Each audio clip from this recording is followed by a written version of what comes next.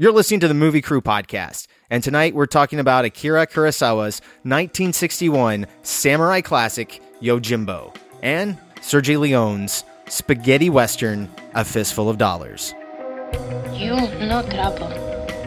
Me, Fifth Element. Supreme Being.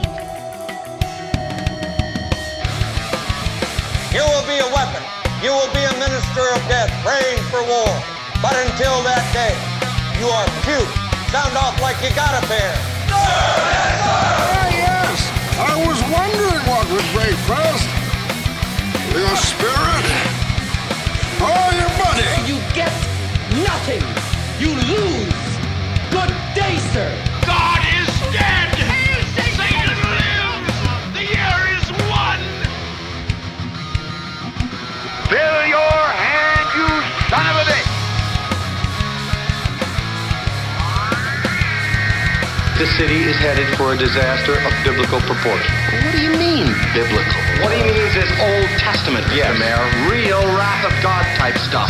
Fire and brimstone coming down from the skies. Rivers and seas boiling. 40 years of darkness, earthquakes, volcanoes, the dead rising from the grave. Human sacrifice, dogs and cats living together. Mass hysteria. What's that like to live deliciously?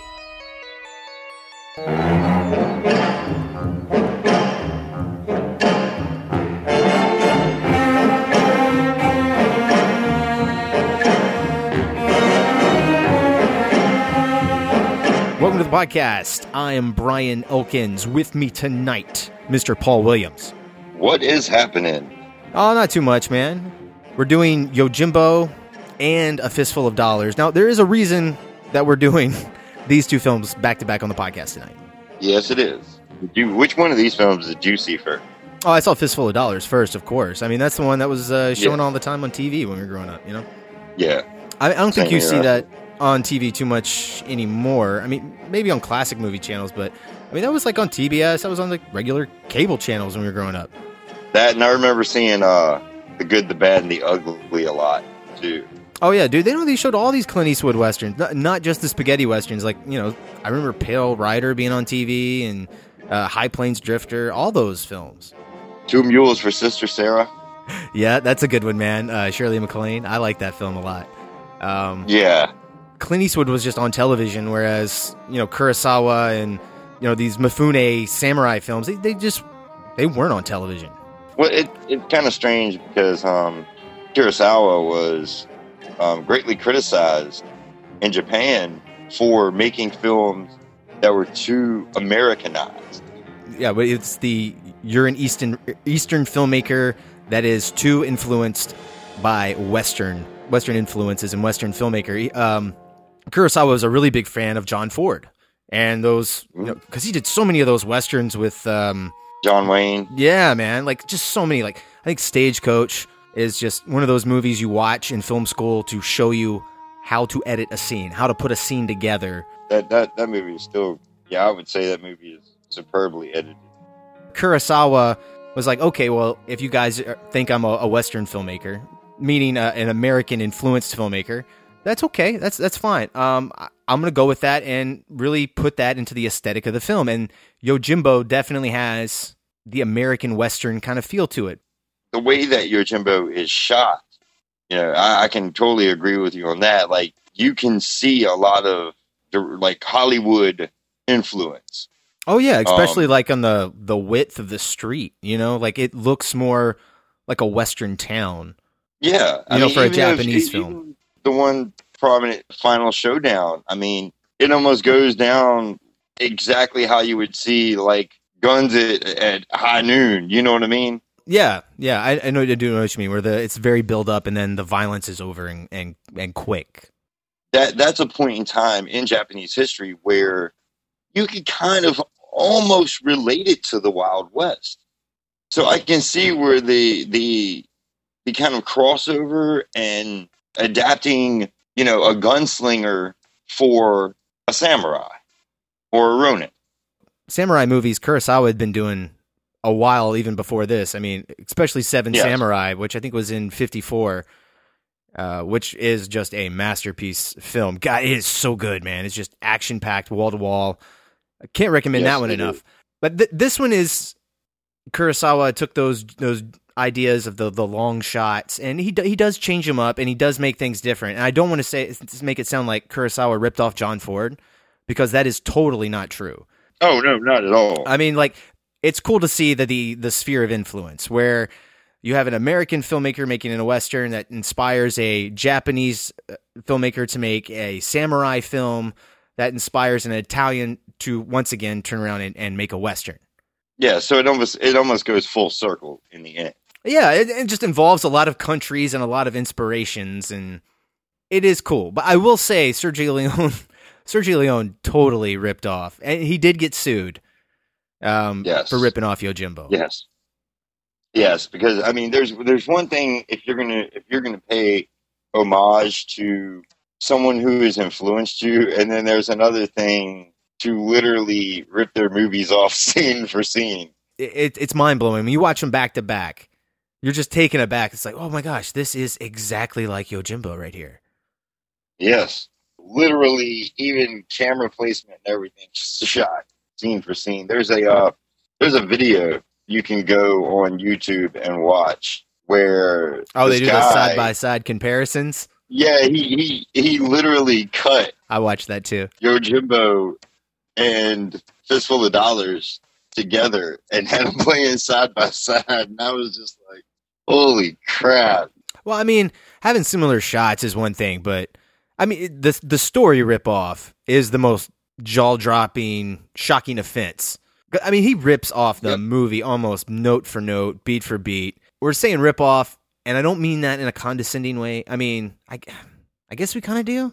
Do we mean that in a condescending way? I don't know. Fistful of Dollars is still good. I guess I look at it like this.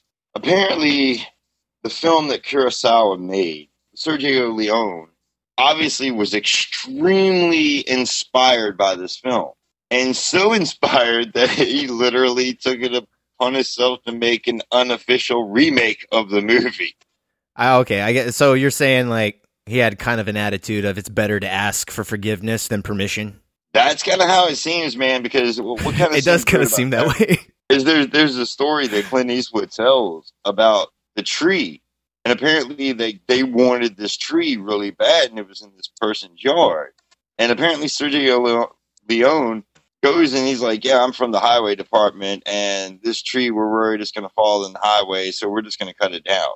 Apparently the landowner was just like, oh, okay.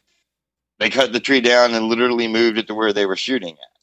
If you'll go through the trouble of jacking a man for his tree in his yard, you would have no problem ripping off someone else's film. Paul's like, man, if you cut down trees, you will steal movie ideas. The two go hand in hand. It's like night and day, brother.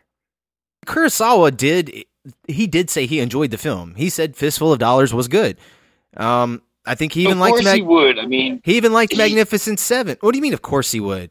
What do you mean? Of course he would. He would. Of course he would like somebody stealing his movie, and he would say it's good. Okay, he himself enjoyed Western. Okay, but this is clearly a different style of Western, though, man. Like you can't compare. John Ford totally to Sergio Leone, so I can't see how you're saying. Of course, that was the first spaghetti Western ever made. Exactly. It was that different take on the Western. Again, this is totally a departure from an American Western. I do want our listeners to know, like spaghetti Westerns and what John Ford were doing. And Howard Hawks, those are totally two different things. Yeah, they're not the same thing. I don't think Fistful of Dollars is a bad film. It just sucks that he didn't get permission to just remake it. And I really respect Leone as a filmmaker. Sergio Leone is just a masterful filmmaker, but this is just kind of one of those things where it's like, dude, that's really disrespectful, and you're kind of out of line for that. But hey, he's a good filmmaker, and it started his career, so what the fuck do I know? But it's still a dick move. Touché, sir. Well, dude, you want to take a break? Play the trailer for Yojimbo, and we'll be right back.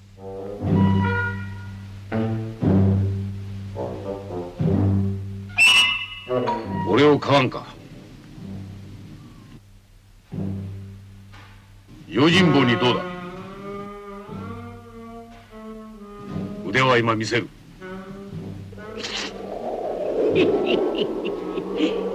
ああ面白いもん見せてるか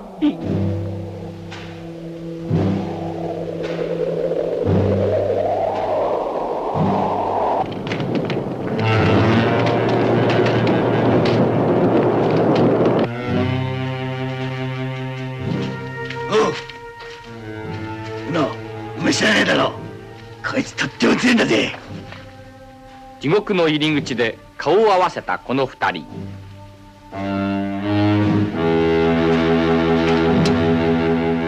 All right, welcome back. That was the trailer for Yojimbo or Yojimbo, however you want to say it. I say Yojimbo because that's how I always heard it said. Don't hate us. Yes. Sorry for Americanizing it, but... So, Yojimbo, meaning the bodyguard, not to be confused with the Kevin Costner movie also starring Whitney Houston, which, hey, when that was released in Japan, was that retitled Yojimbo? I don't know. It was whatever the Japanese word for horrible movie. Whatever, man. Come on, that was Lawrence Kasdan. Watch your mouth. That's 90s gold. Anyway. 90s gold. 90s gold. Who didn't hear that soundtrack every second on the radio in the 90s? Oh my god, it was like up until like 96, I swear, that was still being played on the radio. Okay. We're digressing. So, Yojimbo, before we get into this film, this is what a lot of people would consider their favorite Kurosawa movie or his best movie, some would argue. I'm torn between two of Kurosawa's as for which one's my favorite, whether it be Yojimbo or Seven Samurai.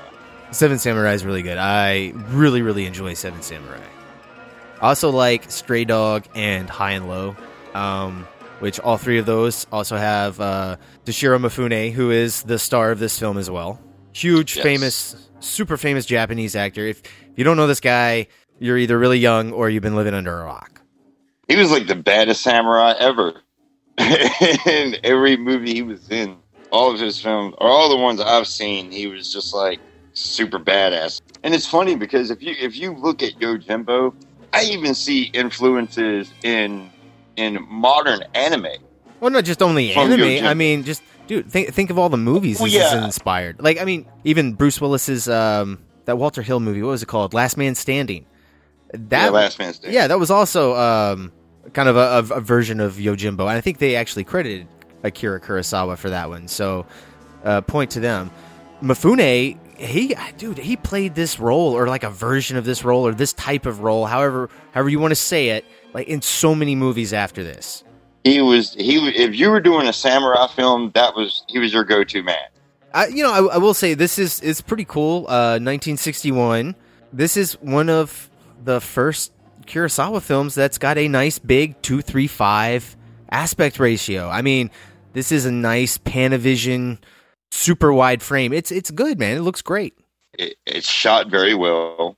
I really like a lot of the lighting, and I imagine, I'm not really a filmmaker, but I imagine it's hard enough as it is to shoot at nighttime, nowadays, but back then they were shooting on black and white film. Oh, dude, I was reading that they had 3 arc lights in the entire lighting department in Toho Studios. That's all they had, and they used every single one for this movie.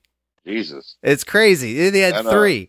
That's not really putting out nothing compared to the lights that are used these days. Again, the Japanese film economy was, it was a little bit smaller, obviously, because they have a much smaller population. So less people are buying the tickets. But when you're talking about the cinematography, Kuzo Madagawa, I think I'm pronouncing the name right. He's the guy that shot Rashomon, another Kurosawa film from 1950. And this is the first time they had worked together since then. Madagawa actually had worked for Daiei. Kurosawa was Toho. So, I mean, they signed up for those studios and they worked there. Well, Kurosawa, this is his first film where, no, I think it's his second actually. I think I'm misremembering that, but I think this is his second film that he actually put out for his production company that he formed on his own, and Toho just released it. So it still has a Toho logo in the front, but this was Kurosawa's baby. Which, and by the way, that Toho logo not changed very much at all. Man, why would you? Why would you want to change it? I mean, it's so iconic, man. It's yeah, it is iconic. But I mean, it's like I look at other. Well, maybe it's also because I look at a lot of Western, or American or Hollywood studios. Look at all the different Universal logos there have been. Well, I mean, they've updated it a little bit. Like it's gone shinier over the years, and it's been in color. Yeah, and the color's it's went from black and white to color, but essentially the logo is still the same. Which I actually kind of find that really interesting and really cool to a point, because shows some history. Some anime that I watched had that logo right at the beginning of it. Godzilla films, man. I mean, dude, a lot of films. I mean, Toho is like Japan's biggest studio. It's it's like Walt Disney here. Yeah. It's not the only studio. There's other studios. There's Daiei and some more, but it's I think it's the biggest. Yeah, Toho is big. Let's talk the beginning of the film. Movie starts off. We see Toshiro Mifune. He's walking. You can tell he's a samurai. Dude, what did you think of his walk? Yeah, I don't know, man. When I first saw it, like, got drunk. Yeah, I can see what you're saying. Everyone's always compared it to like, oh, it's kind of like a ballet, and no. I thought he just hit too much sake. It's very different, and it's very distinct. Like, it's something you notice, well, especially right when they get up close, right before he picks the stick up. Oh yeah, I love that. We already know right then and there from him doing that he is a masterless samurai. He's a ronin. He has no clan. Well, not only that, he's just literally picking up sticks, and he's like, okay, well, wherever the stick lands, that's the direction I'm gonna go. For his case, it actually turns out not to be too good for him. I don't know. I think things worked out in the end there. Well, they do, but I was watching a little bit closer this time. I wanted to know how much money he actually ended up with at the end of the film. The Sanjuro character. Yeah. Oh, and that is the thing. He is kind of like a nameless samurai, Toshiro Mifune's character, but he does give a name. I forget what the first part is, but his last name's easy to remember because it's Sanjiro, which is the name of the sequel to Yojimbo. So super easy to remember. And what's the translation for it? It's like some 30-year-old mulberry field. Yeah, is that what it something is? Like that. 30th son or 30 son mulberry field. And of course, he just comes up like with the name by just like literally looking out the window. And I guess those were mulberry plants out there. I don't know. Or yeah, they were mulberry trees. Yeah, I have no idea what those look like. So he really doesn't seem like he cares about too much of anything. He runs into that farmer and the wife. Yeah, the farmer and his wife. And their son there's like some gangs in the town. He's gonna go join them. He wants the good life. He's tired of eating rice. Apparently this whole town had been taken over by these two gangs, essentially. One is like these sake brewers. They're in the sake business. And the other is the silk merchants. Yep. So you have the sake merchants and the silk merchants. This is pretty interesting. You have Mifune. He comes rolling into town. And you get that great shot with the dog bringing a hand in. A dog with a hand, a human hand, gets cut off in its mouth, just strolling down the street. Yeah, this is normal. And the look he kind of gives the dog, he's like, Yeah, okay. Now that's something we really haven't addressed. There are a lot of comedy touches in this film. This is in no way like a dead serious movie at all. No. A couple scenes in the movie where there's like loss of limb. It's a little over the top. You got to think that must have been pretty shocking for 1961.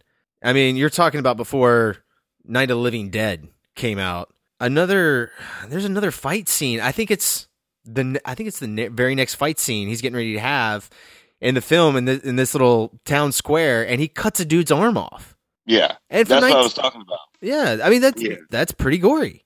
Mifune, when he comes into town, he does see these band of gangs, but before he gets into that fight, he meets the mayor, who is a little quirky. He comes out, or I guess, he is. He's the mayor, right? with the sticks Yeah. announcing the time. Yeah, that's the mayor. Yeah. And then he runs into the restaurant owner. Yeah, I guess it would be like a sake shop or sake bar, or I don't know what it is. Yeah, he puts I puts guess that's sake what it'd be. in It'd be the like tea, a sake right? bar. Yeah, And, he puts sake in the tea, and he's got old food. He of course tries to warn Shinjiro about the gangs in the town, and maybe you should just go on and get out of town. I really think that was almost a bad idea for the sake shop owner, because at that point in time, it almost seems like it actually intrigues Shinjiro. Oh yeah. He's like right away. He's like, oh, wow, there's a lot of money to be made here, and I can clean up all these bad guys here. Shinjiro, he's like, there's two rival gangs here. I can make a really pretty penny playing one off the other. Yeah, and which is actually really smart writing, to be honest with you. Yeah, no. This script is very good. It's well layered too. Like the farm boy in the beginning, he even comes back at the end of the movie. I mean, like every scene exists in this for a reason. But Yes. I do want to stop here in the restaurant or in the sake bar, whatever we're gonna call it. I love the cinematography in this movie. It is so beautiful. There's a lot of wide lens shots. There's a lot of very deep focus where you can see so many planes and like things in the foreground, things in the background. It's just such a deep focus, man. And they play a lot with how this sake bar is designed, with the slats and the blinds, like how they open and they shut. And when they open up, you can see things, and the way Kurosawa and Madagawa frame things, and they put frames within frames, and you have boxes within boxes, and you have actors come in the sake shop, and they'll block certain people so you can't see them, and then they'll turn and move, and then the camera will pan over to the left, and you'll get a different perspective with a new character. It's just so beautiful. The camera work is just absolutely amazing. And I really love it in this bar scene. It just looks so, and even considering for the time when this movie was made, it looks really, really good. Like you could easily see this movie being remade shot for shot and frame for frame today, and it still wouldn't look as good as it did back in 1961. This is a movie you should watch for blocking, camera placement. All of it is in service to tell the story. It's accenting what characters are doing, helping motivations, and just telling the story in such a unique visual way. And not only that, but the actors and actresses, like the facial expressions and their mannerisms. Oh man, I love Mifune's constant shoulder. He's constantly like rolling his shoulders every now and again. Yeah, the shoulder rolls. Yeah, it's just like, what are you doing? And I was reading somewhere it said that was he was doing that. His character may have had fleas. It's an interesting little trait that he has in the movie. And like right after he meets the sake bar owner, he goes over. He gets into a fight with these gangs, and man, this is a cool scene, man. This is amazing. Oh yeah, dude. It is a badass scene where he tells the coffin maker, "Hey, get 2 coffins ready." Goes over there, gets into a fight, comes back, and then he's like, "I'm sorry, I was wrong. I meant 3 coffins." Yeah. And it's like, oh my god, that is so badass. There are 2 big rival gangs in the area. What's the quickest way to get their attention? Go kill some of their gang members. They get in kind of this bidding war with Sanjuro, where it's like, the silk merchants and the sake, they're constantly trying to bid him and win him over, and he starts playing both sides. One, there's a mom, a dad, and a son, and I can't remember if they're the silk merchants, right?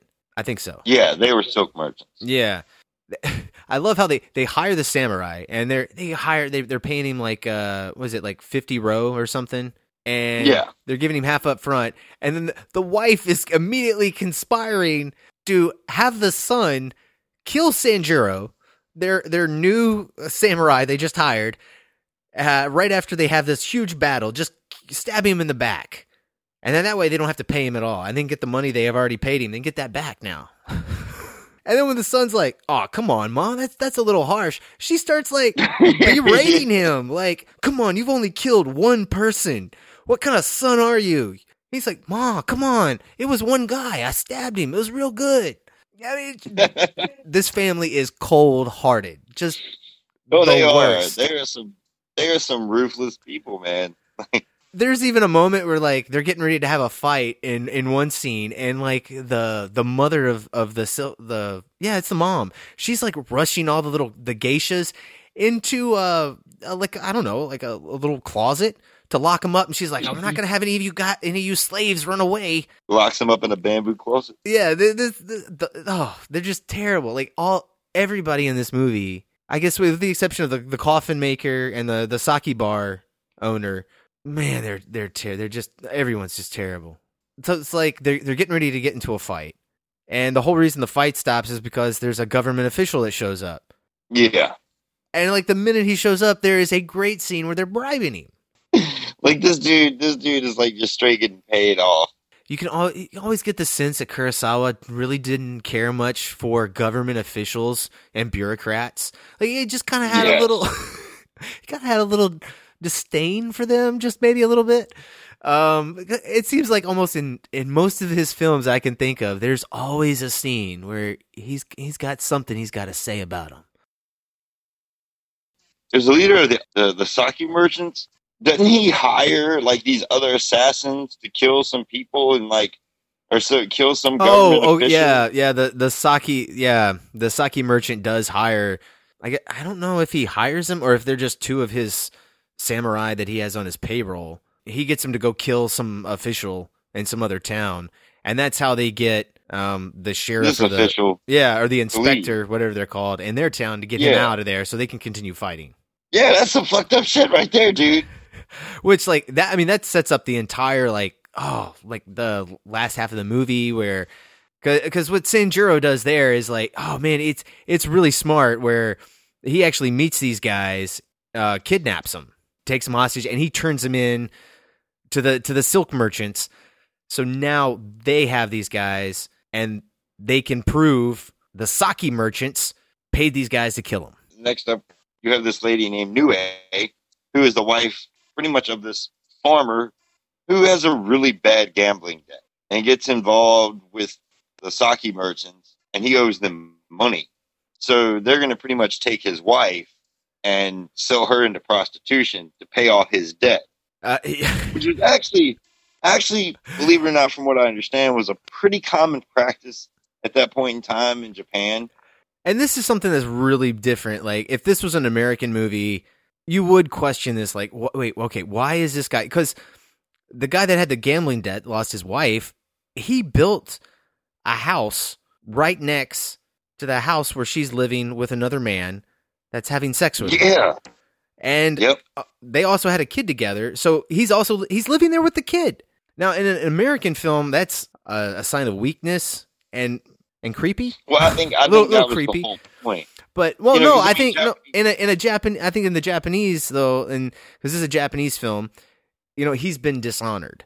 How dishonored would you feel if you owed somebody some money and they straight up took your wife and built a house or bought the house right beside yours and was basically keeping your wife as a captive inside house? No, hold up. Yeah, the husband, the gambler, he's the one who built the house. His house. Yeah, beside the guy that took his wife. Yeah, that's what I'm saying. That would never fly in an American movie. You just be like, okay, well, why didn't you go just like take her one day? It's one of those things that like in an American movie, if this same story was brought over like word for word almost, which we'll get into in a Fistful of Dollars, it's just a little weird. But in a Japanese movie film, I think it works fine. Yes. I don't really see any motive for Sanjuro doing any of the things that he does. Oh, money. Other than for profit. Yeah, exactly. Other than for profit. If you almost look at Yojimbo, it's really kind of about a person who has kind of almost lost his way and then still finds that he is actually still a pretty good-hearted person in the end. I always find this scene really interesting for how mad he gets. The fact that he is giving in to this sentiment feeling and feeling sympathy for this family, it irritates him a little bit. You know, the prisoner exchange we were talking about earlier with the guys that killed the government official, this woman that the other clan stole. They do a prisoner exchange, and that's when you get the boy and the husband. They show up at the prisoner exchange, and that's how you find this information out. And there's this moment in the sake bar, and you get the story, you get the backstory about how he had the gambling problem and lost her. He leaves, the husband does, and Sanjiro and the sake bar owner, they're just sitting there. And Sanjiro is very disgusted. He's like, man, people like that they disgust me. And I mean, pretty much Sanjiro tricks. He also tricks Yoshitora. He kind of pretty much tricks him into telling him where this girl is being held. Oh, yeah, because he goes there and he's like, hey, man, you know, we see if there's enough guards on your girl, because they already took her once, so they may take her again. Turns around and snicks. Oh, no, that is great. Guards. Yeah, no, he goes up there with, like, the idiot brother. Like, oh, my gosh, like, there was a scene, like, there's a scene earlier when he's asking the coffin maker, like, how did our side do? Like, how many coffins did you make for us? And he's like, I made like 3 for this many and 4 for you. And he's like, he's got to stop and count it on his fingers. Yeah, he is a buffoon. Yeah, and like Kurosawa gives him this really big comical, like almost unibrow. It's not quite a unibrow. It's got a little bit of separation. The bushy brow. Oh my gosh, dude, it's so huge. Apparently, dude, Kurosawa's definitely playing the comedy up here. Yeah, but apparently in Japan, dude, if you have like really thick eyebrows, that's a sign of manliness, dude. Okay, yeah, dude, but if you have a goddamn unibrow, that's fucking the side. Like, seriously, you got a caterpillar crawling above your eyes. You telling me that's a sign of sexiness? No, come on, dude. No, this guy is obviously like the village idiot. You know, and that's why Mifune wants to take him along. He's like, oh, that's totally cool. And he even tricks him. He just goes up to him. He's like, oh man, they're all murdered. Quick, go get help. And dude just runs off like the idiot that he is. Yeah, because see, that's one thing. And then Mifune just goes in there and kills everybody. It's great. Yeah, it didn't take nothing to convince Yoshitora, man, to go back down. And he was just like, oh well, the silk merchant stole her. Village idiot. They burn the house where they're storing the silk, and it's getting no joke almost at this point. And there's a cool scene where they bust open like all the sake kegs, and there's like sake pouring out everywhere. Yeah, because they're getting retribution. The silk merchants, retaliate. The sake merchants start getting a little wise here. Mm-hmm. And now we haven't mentioned there is a guy that shows up, one of the brothers in the sake merchant. He shows up and he has a pistol. Unosuke. And it's a big deal. Like this is the only pistol in town. In fact, it may be like the only pistol these people have ever seen. Unosuke, he's kind of a fucking badass. Oh, really? I think he's kind of a snake in the grass, man, dude. I don't think this guy's a badass at all, dude. Yeah, but he's like a snake in the grass. But I mean, he's a snake in the grass, and he shoots people. He doesn't have his hands like sticking out of his sleeves. He's actually got him, inside the Komodo, and he brings him out through the neck opening. He'll bring the pistol out, and it's got kind of like an eel, snake, worm imagery to it. It's pretty cool. I don't know. Maybe you're right, man. Maybe I kind of misread his character, but when I said badass, I didn't mean like he's a badass fighter or anything, but like he's kind of like the main villain. Oh no, let's be 100% clear here. Mifune's Sanjuro character is the only badass in this film. Everybody else is he weak. is the only badass. Like when they go and they have their big battle between both sides before the inspector shows up, you see what a bunch of cowards the entire town is. Oh, dude, that shit is cool as shit because he's sitting up on Sanjuro's sitting up on the perch. Oh yeah, no, he goes up to the top of the fire tower and he just sits up there. He's sitting there just watching. Oh, that is a great frame too, man. Like you want to talk about that depth of field and using the frame. Like Oh yeah. Mifune's like almost dead center up at the very top of the frame, and then you have these guys at the lower third just coming in from the right and left side, but they're coming in from all these different foreground and background elements. So some of them are coming up, and you just see some weapons, and then the guys in the background, you can see their whole bodies, and it's just such a beautiful shot with so much depth. It's so well done, really well done. And the thing is, his whole character, like, he's getting a kick out of this at this point in time. Oh yeah. It's like fun for him. It's his amusement. Like, yeah. Sanjiro is like, this is like entertainment for him, and which actually kind of comes back to bite him in the ass a little bit later on. Yeah, because the guy that has the pistol, he ends up figuring out that Sanjiro helped out the prostitute lady, her husband, and the kid, and he let him go. He figures out that he's been double crossing them the whole fucking time. I love this scene, man. I kind of feel like there's Quentin Tarantino lifted a little bit of this section right here for Inglourious Bastards when they're down there in the bar in that film. You know what I'm talking about with Michael Fassbender? Yeah. And he does the 3, and that's what gives him away in that movie. There's a scene where there's a note that the farmer wrote him, a thank you note to Sanjiro, and they put it on the table.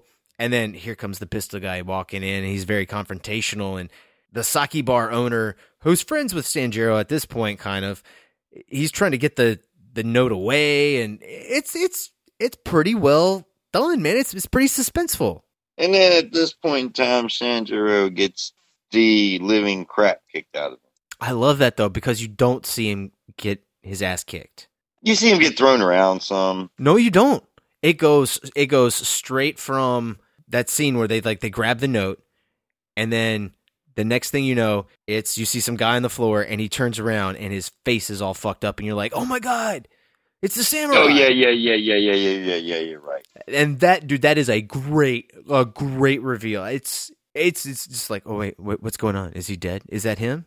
That is the makeup. I will say that makeup was very, very well done too. Yeah, I agree. Especially for 1961. Yeah, that makeup is really good. Yeah. I totally concur with that, Doctor. I don't mean to go back to this again, the scene where, I don't know why I just thought about this, but it kind of made me chuckle, man. The one big mongoloid dude that carries a big wooden hammer. Oh yeah, I know I know. When he first sees him for the first time. Dude, that dude sticks out like a sore thumb. Like, I remember in that scene, my eyes went immediately to that guy. I was like, holy shit, that dude is big. Well, I like it. Like, yeah, when Sanjiro sees him for the first time, he's just kind of like, looking at everybody over in the crowd, and then he sees him, and he's just like, holy shit, you're a big guy. Okay, everybody else is normal, but that guy's huge. You a giant among men. Yeah, at this point in time in the film, Sanjiro does manage to escape. Oh no, dude, his escape is great when he gets in the empty container. Right, rice container. Yeah, dude, that shot when he realizes that the lock's broken on the container and he can get in. Ah, dude, I love that. I love his acting. He realizes it, and you're like, man, what is he looking at? What is he seeing? Yeah. And Kurosawa just holds on Mifune's face, man, for a good bit. And he doesn't show you right away. And he plays it really well. And it's lit so well. And then you see the answer shot, and you're like, oh, wait, what does that mean? The lock's broken, so what? And then you see what he does and how he ends up getting out of this complex. And, man, I think this is really well done, really well lit. A filmmaker at the top of his game right here, son. Oh, yeah. Sanjiro does barely make it by the skin of his teeth, but man, I don't know. I don't know if I'm correct on that or not. That might have been a coffin. What? That he escapes in. Was it a coffin or was it a rice barrel? Oh no, dude! I'm talking about when he's inside the Oh, when he's still inside. Yeah. Okay, I got you. Yeah. No. That's when he's made it back to the restaurant owner and everything. Yeah, that is a coffin. Yeah, but he does get that. That's a rice bin that he gets in. I think a rice barrel. After this, fight, he manages to get out in a coffin. He's pretty fucked up at this point in time. He's pretty beaten and battered. And the restaurant owner just like he's getting his ass kicked by the other gang. Oh yeah, dude. And I love that he straight lies, and he's just like, yeah, he went to the silk merchants, and dude, that's where this movie gets grade A insane. The restaurant owner and the coffin maker are carrying Mifune in a coffin to get out of the town to, I guess, take him somewhere where he can get safe haven. And as they're going out, you see the sake merchants, and they are they are destroying, setting on fire the silk merchant's house, their estate. Oh yeah, they're burning it down. And they are, and their warehouse and stuff like that. They burn that down too. And they're killing them as they're coming out of the door. This is all going on, and then Mifune, like, once everything's over, all the silk merchants are dead, and Mifune's like, all right, let's get out of here. At that point, the coffin maker took off. He was like, no, look, guys. No, I fucked this. I'm gone, homie. I've seen a lot of people die. When the second person died, I was out of here. Just letting you know. And they get the slow brother to help them take to help him carry Mifune out in the coffin. Yeah. Yeah, it's pretty good. And you know, you can obviously guess the story goes from here. Like, you know, he gets better and he goes back in town and whoops ass. The Unosuke dude is getting ready to go, and he goes to pull his gun out, and Sanjiro gets really close to him and throws this, like, basically like a freaking shuriken out and hits him right dead in the back of his forearm of his gun hand. And pretty much at that time, you know, Sanjiro has pretty much disabled him. Did he throw a knife, or did he just hit him with his sword?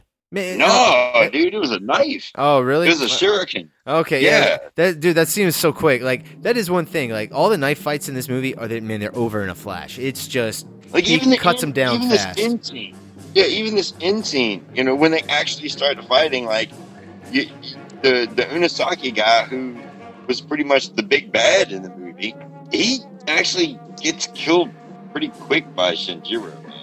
Yeah, I really enjoy all the dust and kind of fog and stuff that they used in film. Really, it does make Mifune, or Sanjiro, look like a complete badass. Yeah, and there's a really weird, I guess it's not weird, but it's I guess it is kind of weird. It's a bizarre moment, like after he kills the guy with the pistol. Well, he asks, he's like, I feel naked without my gun. At this point in time, they still have the sake owner. They've got him, like, tied up, like, kind of out for display in the middle of the street. Yeah, the guy that owns the sake bar. Yeah. Yeah. Yeah, well, you said sake owner. I thought you were talking about the sake merchant. I was like, what? I mean, the sake bar owner. Yeah. Okay, yeah. No, the guy that owns the restaurant or whatever. I do like the scene when the guy with the pistol, and he's like, I need my pistol. I feel naked without my pistol. Fucking Sanjiro gives it to him. He gives him the pistol, and he actually does, like, he does try to fire it at him.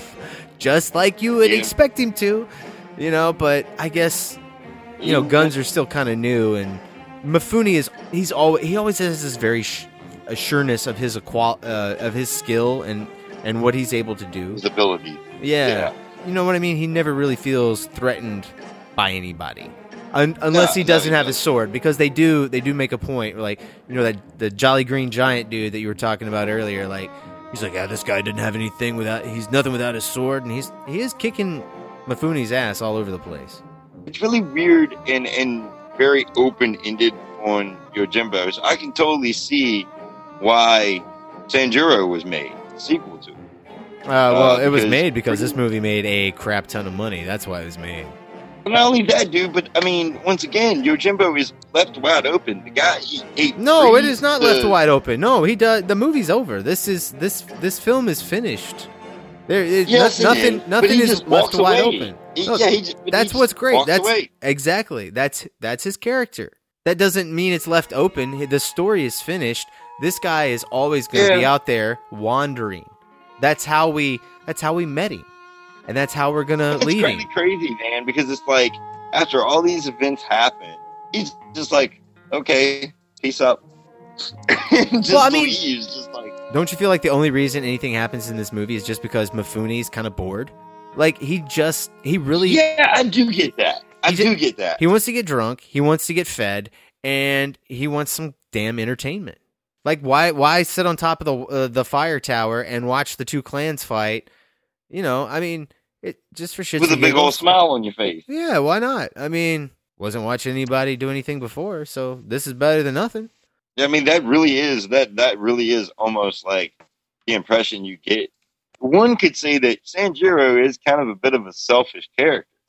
He is up until a point, though. I mean, because yes, very true. He does save the family, and that but he even gets pissed off at himself about that. He does, because it is weakness, and he is right. It is a weakness. It's almost what gets him killed. He was doing fine until he did that. So, I mean, in a way, he is correct. You know, sometimes doing what's easy and doing what's right, you know, they're just not the same thing. Usually doing the right thing takes a little bit more work. I feel like maybe part of him feels like he needs to have some kind of redemption for something. No, I don't feel that way at all. Maybe a little bit. No, I don't. In the scene where he saves the family, obviously he saves the family. Well, he saves the family, but he doesn't seem like he needs redemption for anything. He doesn't come into town. What was his motive was because he had a heart, Paul. Because he's the hero of the story. He's the anti-hero. I mean, he's bad, but he's not as bad as everybody else that he's fighting. Yes, he'll do things for money, but he's not as bad as everybody else in this town. Yeah, that's true. And by the way, just to let everybody know, this town is full of some really fucked up people. I don't think he comes in with like regrets and like some kind of past thing. Like he comes in and he literally is just like, even when he goes in and sees the sake bar owner, he goes in and he's just like, you know, hey, I would love to have some tea and some rice. By the way, I can't pay you. Yeah, by the way, I don't have any money. He's like, but I'll get some work. You know, and I don't feel like he has any regrets at all. He's just literally living his life and dealing with the chips that he has. You know, I mean, I guess he has some heroic intentions. You almost do get the impression that, you know, the way he kind of acts, like maybe master before or whatever, maybe he was glad to be free from his master. You know, no one ever really goes into. It doesn't ever go into really any detail about what happens prior to said story. I mean, he's the samurai with no name. He almost seems like he just wants to just party and have a good time.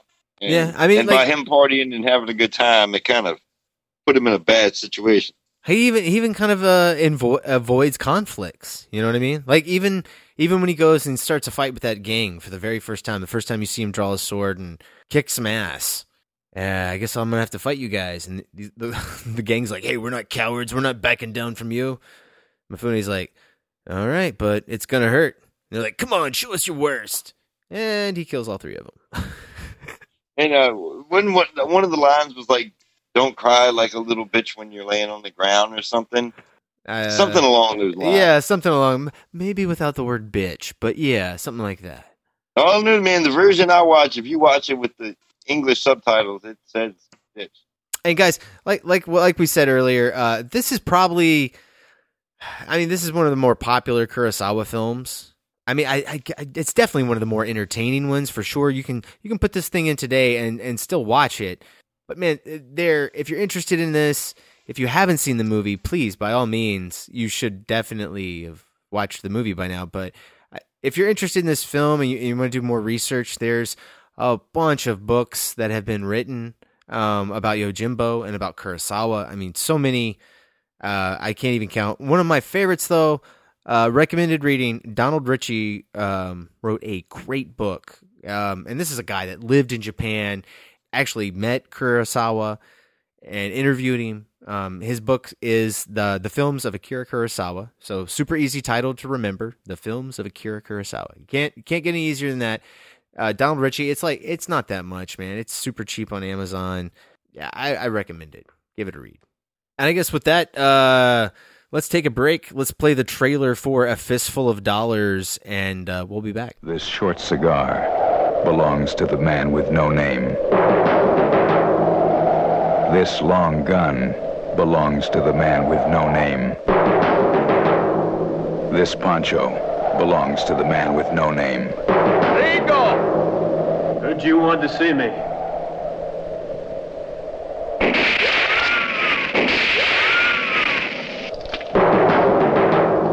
What's wrong, Ramon? You losing your touch? Shoot to kill, you better hit the heart. Aim for the heart or you'll never stop me.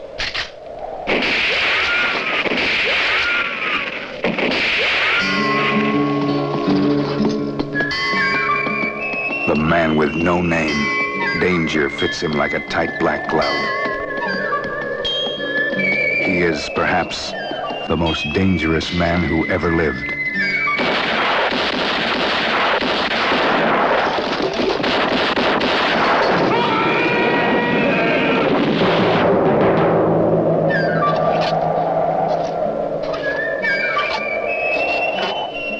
Get 3 coffins ready.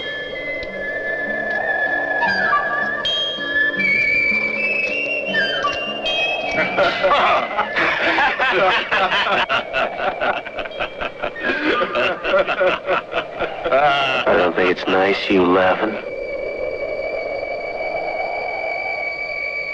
You see, my mule don't like people laughing. He gets the crazy idea you're laughing at him. Now, if you apologize like I know you're going to, I might convince him that you really didn't mean it.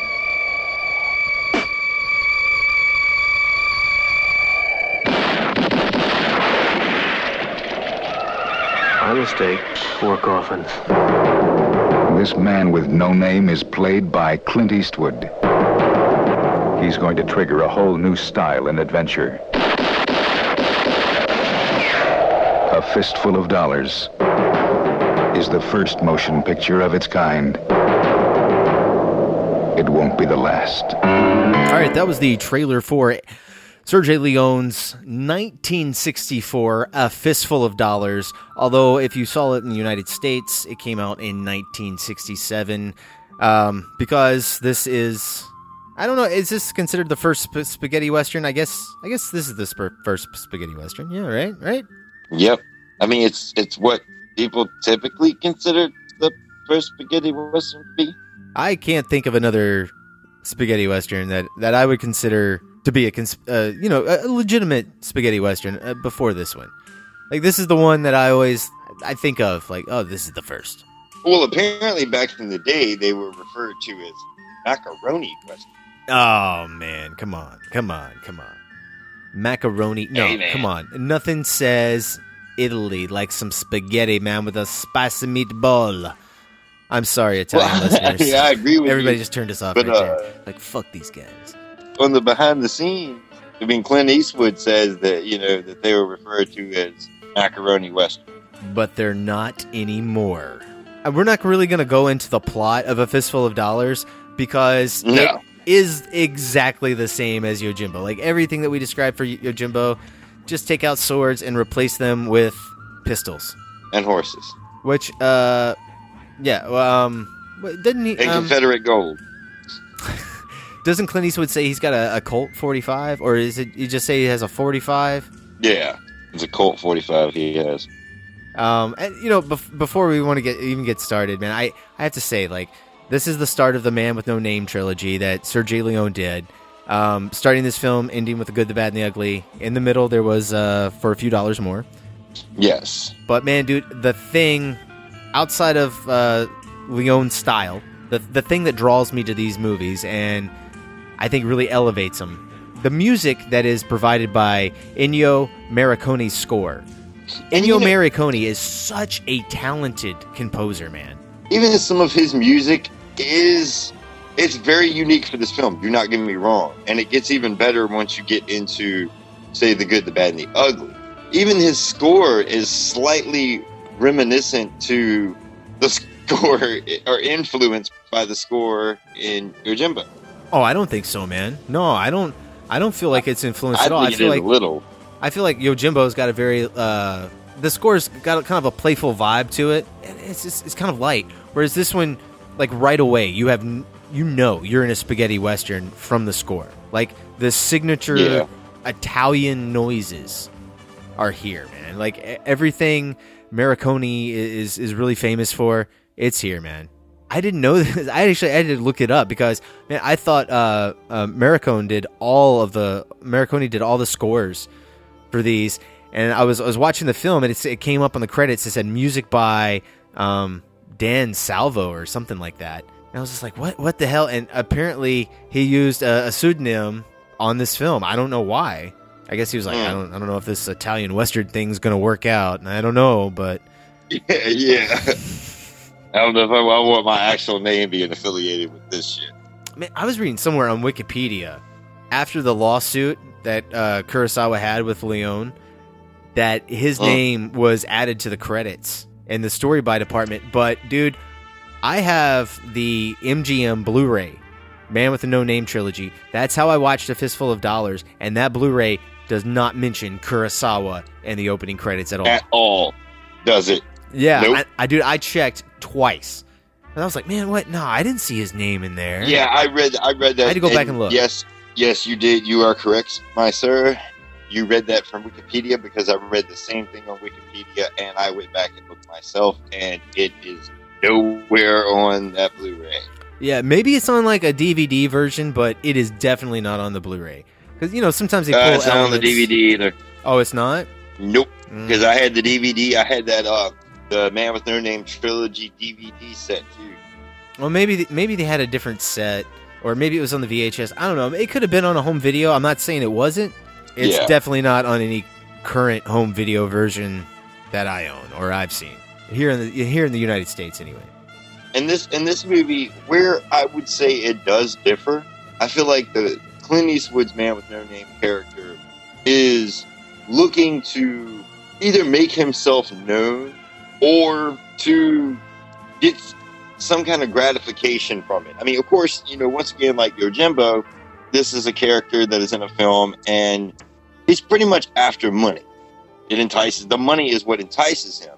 But I feel like what separates Clint Eastwood's character from Sanjiro is the fact that I feel like Clint Eastwood's character has something to prove. It goes from him doing it for money to him doing it for this town. Well, they give him a line of dialogue where he actually gives a reason for why he's helping out the family in this film. Again, there's another wife that's held captive. They don't give as good of a reason in this one. Like the bad guy in A Fistful of Dollars. What's his name? Ramon? Ramon, yeah. Yeah, he claims that this farmer was cheating at cards, so he just takes his wife. Yeah, he does. He just takes his wife right in front of his son and everything else. And I'm taking it that this takes place in Mexico, right on the border, because yes, there is several scenes where they mention like the United States Army and the Mexican Army. There's a scene where there's a shootout involving both sets of troops, but yes, but that's another thing. Like there are two gangs again in this town. Yeah, with rifles and liquor this time instead of silk. Yeah. Now we have rifles. Yes. And they still kept the liquor, though. I like that. Yeah, liquor and guns. You always got to keep the booze. This movie, you have Confederate gold. Because the one guy's army, right? They masquerade themselves as soldiers, correct? Yeah, they do, but I don't know if it's Confederate gold because it can't be Confederate gold because the United States. I'm sorry, it's wrong because this happens pre-Civil War. Oh, does it happen pre-Civil? I couldn't remember when it was. I'm getting this confused with A Good, Bad, the Ugly. Yeah, A Good, Bad, the Ugly. Yeah, I know A Good, Bad, the Ugly. That does take place during the Civil War for sure. I know that for a fact. But yeah, this one is either before or after for sure because the American soldiers show up and they're in like the dark blue uniforms and they're at the border meeting Mexican soldiers. So yeah, they're in their union. These guys, get their hands on a Gatling gun. Luckily enough, in Yojimbo, there's only one gun. In this, they had to step the ante up a little bit and get a Gatling gun. Yeah, it only shows up for the one scene, but that is a pretty cool scene. Ramon, who works for the Rojos, and I think they're the ones that have they're controlling the rifle trade in town, and then the gun trade. Yeah, then there's the Baxters, and they have the liquor. And anyway, Ramon has this this plan in the movie, and this is where it's a little different from Yojimbo, where he decides, instead of killing a government official, that he's going to rob the Mexican and United States Army and make it look like they both killed each other, in a gun trade. So it's going to be a gun swap off. And anyway, they kill everybody, take the money. This is one of the few times in the film where Leone actually he changes it from Yojimbo. So it's actually now something a little different. Now, granted, this does not happen much in this movie, but this is a cool scene. I will give him credit for that. He does have a lot of style, and that's really what wins you over. Like, even knowing that this movie is a complete ripoff of another film, the style of this film, the music, Clint Eastwood's badassness, it wins you over. And dude, Clint Eastwood is awesome. Man, dude, this guy playing Ramon, this guy's great. Yeah, now see, this is what I will say is also... And he's also in for a few dollars more as well. And where Unotake is more like a snake in the grass character, the Ramon character in this movie is an actual fucking badass. Yeah, well, that's what they have to do, right? Like, in Yojimbo, he's like the only guy with the gun. In Fistful of Dollars, he's everybody's a guy. got a gun. Yeah, right? Everybody's got a gun. So what does he do? He's really great with a rifle. He can just aim for the heart every time. And kill anybody. And that's kind of cool. I do like how they kind of give him that, like, that little superpower. He's got something over. He's got a little bit of an advantage over somebody with, say, a 6-shooter. Well, exactly, and they do a good job of like playing that up with Clint Eastwood. It's like, well, a man with a rifle meeting a man with a pistol. The man with the rifle will always win. And Clint Eastwood's like, yeah, you think so? But he's like, when he's straight up, what is his line when the bartender of the saloon, the bartender asks him, he's, what are you doing? He's like, I'm going to go pick a fight. Then he walks by the Undertaker. Oh, and I mean, the line is the same. No, it's the same. But did you see what Leone did? Leone totally just story tops Kurosawa, because Kurosawa had 3 coffins. Mafone asked for 2, then he gets 3. So what does Clint Eastwood do? He's like, give me 3 coffins. He goes up there, shoots them all. He's like, I'm sorry, I meant 4. You know what I mean? It's like, how that one up. Yeah, exactly. Like, you're one-upping that. Like, how did you not rip this off, man? I mean, the guy got sued for a reason. Yeah, no kidding. I mean, don't get us wrong. Don't get us wrong. We both love Yojimbo, and we both love Fistful of Dollars. Yeah, it's straight rip off. Yeah, and I love it when he goes up and kills those guys. He's got probably one of the most badass Clint Eastwood lines. I mean, Clint Eastwood's got a lot of badass lines, so this is not, I don't even know if it's top 10 material, but he's like, I don't like you laughing at my mule. Yeah, they're calling this horse a freaking mule. He don't take too kindly to you laughing. Yeah. Like, back then, it was seriously insulting to insult a man's horse. That's like insulting his mom or his wife. Even though this is an Italian movie, this is in the 60s. This is around the same time Dr. No came out. You know how the Bond films always treat women. I really liked Clint Eastwood. He punches the wife that's being held captive by Ramon. Just like the wife that's being held captive in Yojimbo. Clint Eastwood actually punches her in the face. Like, just cold cocks her. Yeah, he does punch. And dude, he does punch her. I love the insert afterwards where you get his close up of his reaction, and he rolls his eyes, and you can tell he feels bad about knocking her out. Dude, I've been watching a lot of movies here from the 60s and 70s. That right there is a rare shot. I mean, just watching them from a modern perspective, it's a rare shot. Yeah. Well, I mean, he actually feels bad about, it was an accident. I didn't mean to punch you in the face. Like, Clint Eastwood is not James Bond. He does not beat up women. No, he does not. He does not want to smack. James Bond needs some information. He'll straight up smack the shit out of a girl. I'm just like, you're gonna give me this information. I'm just gonna keep smacking this shit out of your face. Yeah, Clint Eastwood, he backs up, man. He slows his roll a little bit. He's like, no, I don't hit a woman. I'm from the Wild West. I may shoot you in the back, but I won't hit a woman. I like that, man. It does stand out. There's something admirable about that. It's the Baxters. again, like they're set up much like the silk merchants and Yojimbo. So there's a husband, a wife, and a son. You know, and they're kind of I like how they make the wife in this one. She's still evil. She's almost the monarch of the family. Yeah. You know, it's like she wears the britches here. You know, like you can tell, like even the husband, like he disagrees with her.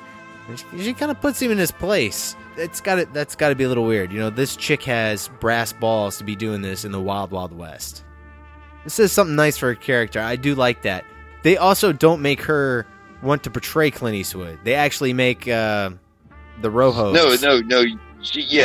You get the impression that she's actually kind of a little afraid of him. Yeah, like in Yojimbo, like the mom was all about like, yeah, let's kill this guy. We'll get our money back. We'll hire him, and then we'll kill him. This mom doesn't do that. That scene is actually played by the other camp, and it's the brother that comes in, and he's like, "Man, come on, I'll just shoot this dude in the back, and I'll get all my pesos off of him, and it'll be fine."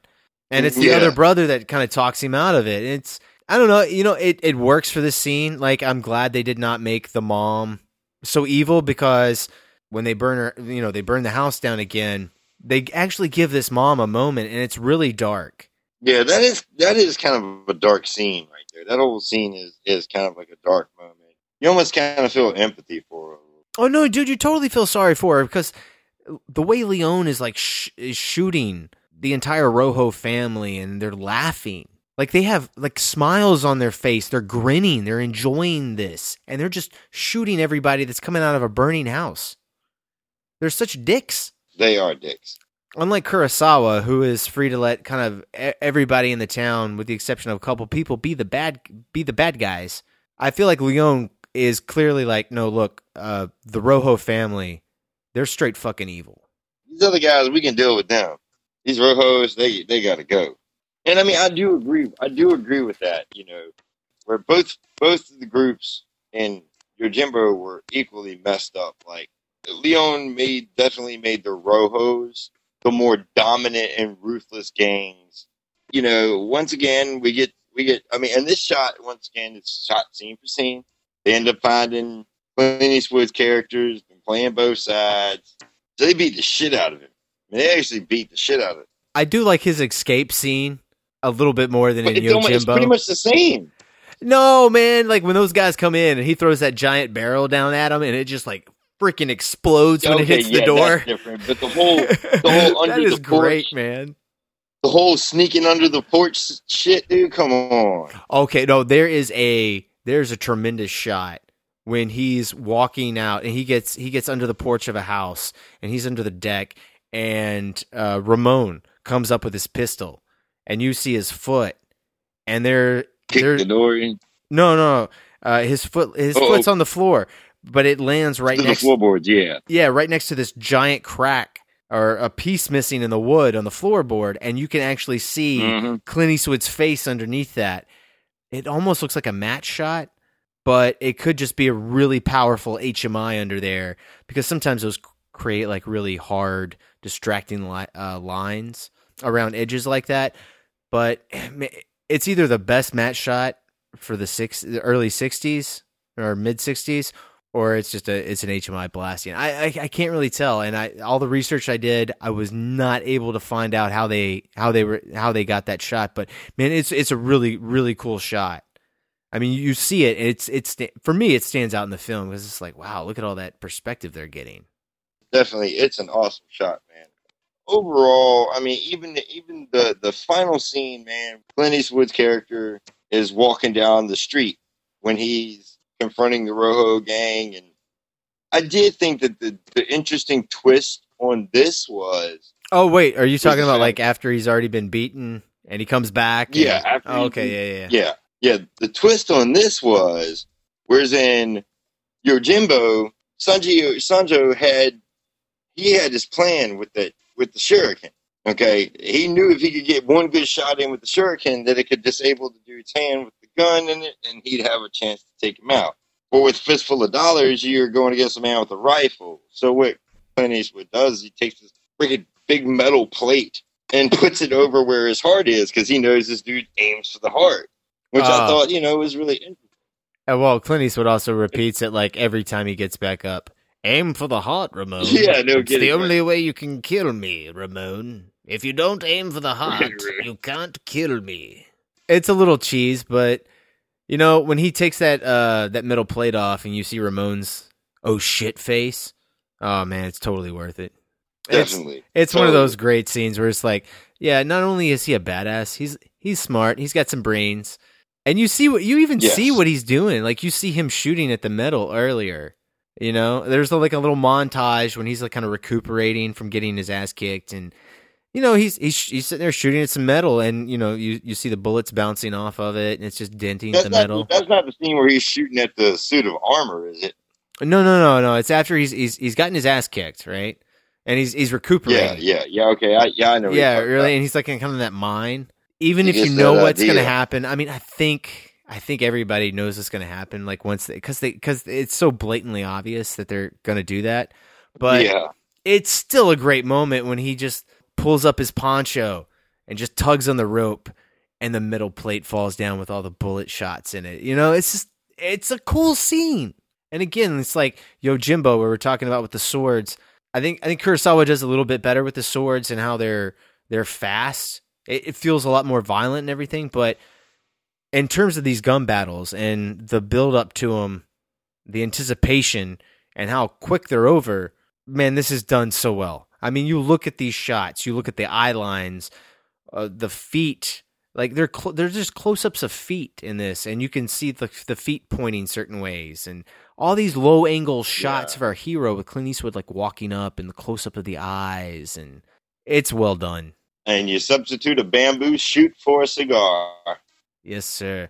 You know, okay, now that we've talked about Fistful of Dollars, you know one thing I really, really, really dislike? He kept it from Yojimbo, and I understand. We've talked about it. I brought it up for a reason when we were talking about Yojimbo. The husband that has his wife stolen, he still lives right next to the house where his wife is kept, where Ramon comes over and has sex with his wife and then leaves. And him and his son still live next door. And there are still people that are like, get out of town. We're going to beat your ass. Why is he living right next door?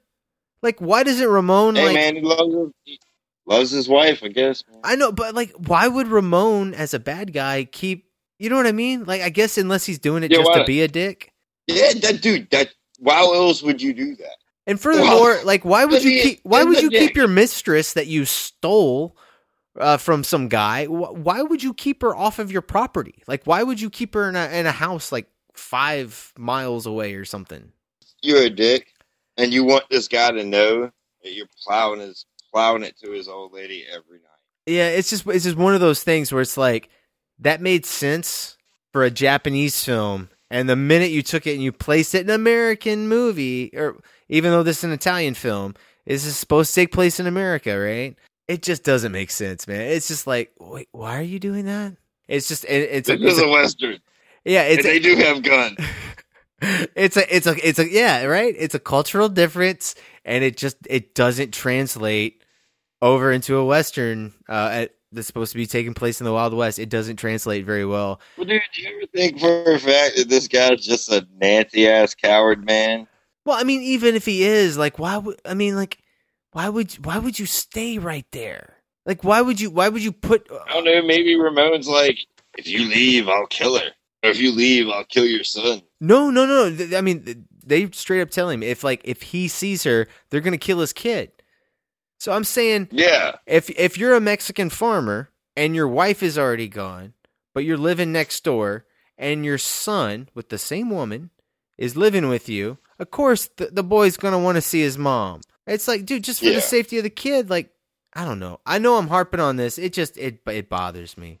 I mean, Fistful of Dollars is great, but that's one of those things where it's like they remade it and they could have done something a little different there, or they could, you know what I mean? They could have done something and spun that in a little way and added something to it and made it a little different. Well, they chose not to. Switched it over and made it where.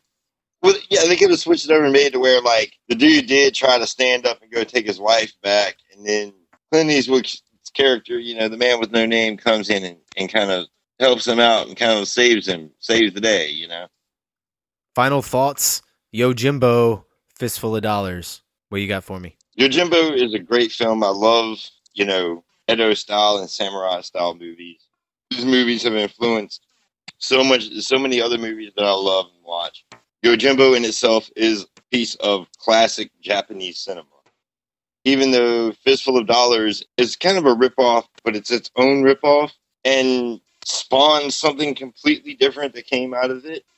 I feel like Yojimbo definitely is a movie that I recommend anybody and everybody watching, and Fistful of Dollars as well, because even though they have a lot of similarities, they're both exceptionally well filmed movies, exceptionally well told movies, and just all together entertaining as hell. And I love both of the films. I have to second that, Paul. I love both of these movies as well. No argument there. Yojimbo is definitely the better of the two. I just put it like this. Yojimbo is watching an artist at the top of his craft. And that's Kurosawa directing this movie and all the technicians he's employing.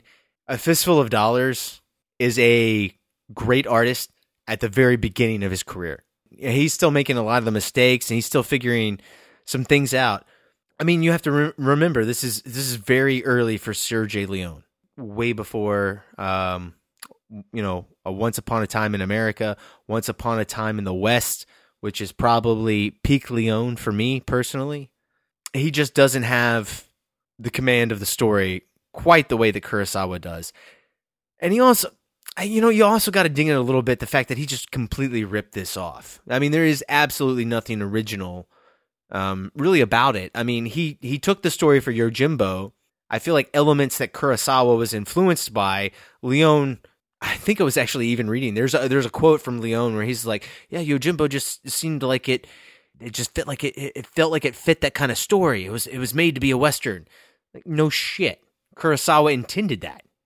A Fistful of Dollars does still have a lot of good elements. The shots are great. The filmmaking is great. The music is terrific.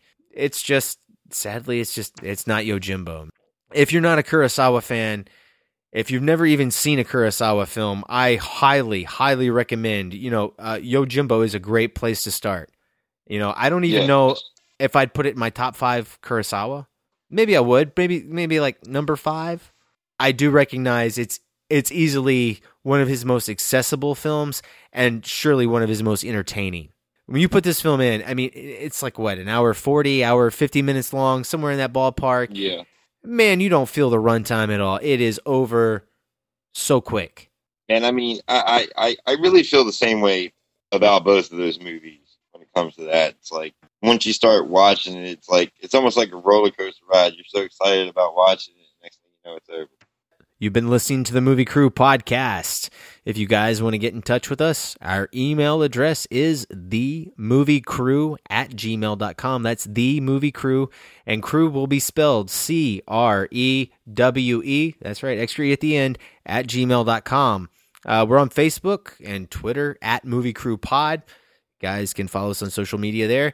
Please give us a rating on iTunes, Stitcher, Overcast, or wherever you listen to your podcast. Helps people find out about the show, and we would surely appreciate that. Paul, where can people follow you, sir? People can follow me at Paul R. Williams J1 on Twitter. And I would also like to give a shout out to Mr. CJ Lee, Aquarius Weapon. Please, please, please go to his YouTube channel, Aquarius Weapon at youtube.com. and show him support and love. Yeah, he does. It is good work, and he's actually done some really good rendition of some video games tunes that you guys should check out as well. We post him. We try to keep up posting them on Facebook and Twitter, but he's putting stuff out so frequently I can't always, unfortunately, keep up. So be sure to check him out on Twitter. I think it's @AquariusWeapon, and then he's on SoundCloud as well, and you can follow all his stuff from there. Please listen to that. Great music. And speaking of music, you know how we close out the show every night with a little bit of music. Yes, sir. Tonight is no exception. We're going to be playing a little bit from the Yojimbo soundtrack. This is from composer Masaru Sato, This is going to be the theme from Yojimbo. And then after that, we are also going to be playing the theme from A Fistful of Dollars by the tremendous Enrico Morricone. Enjoy.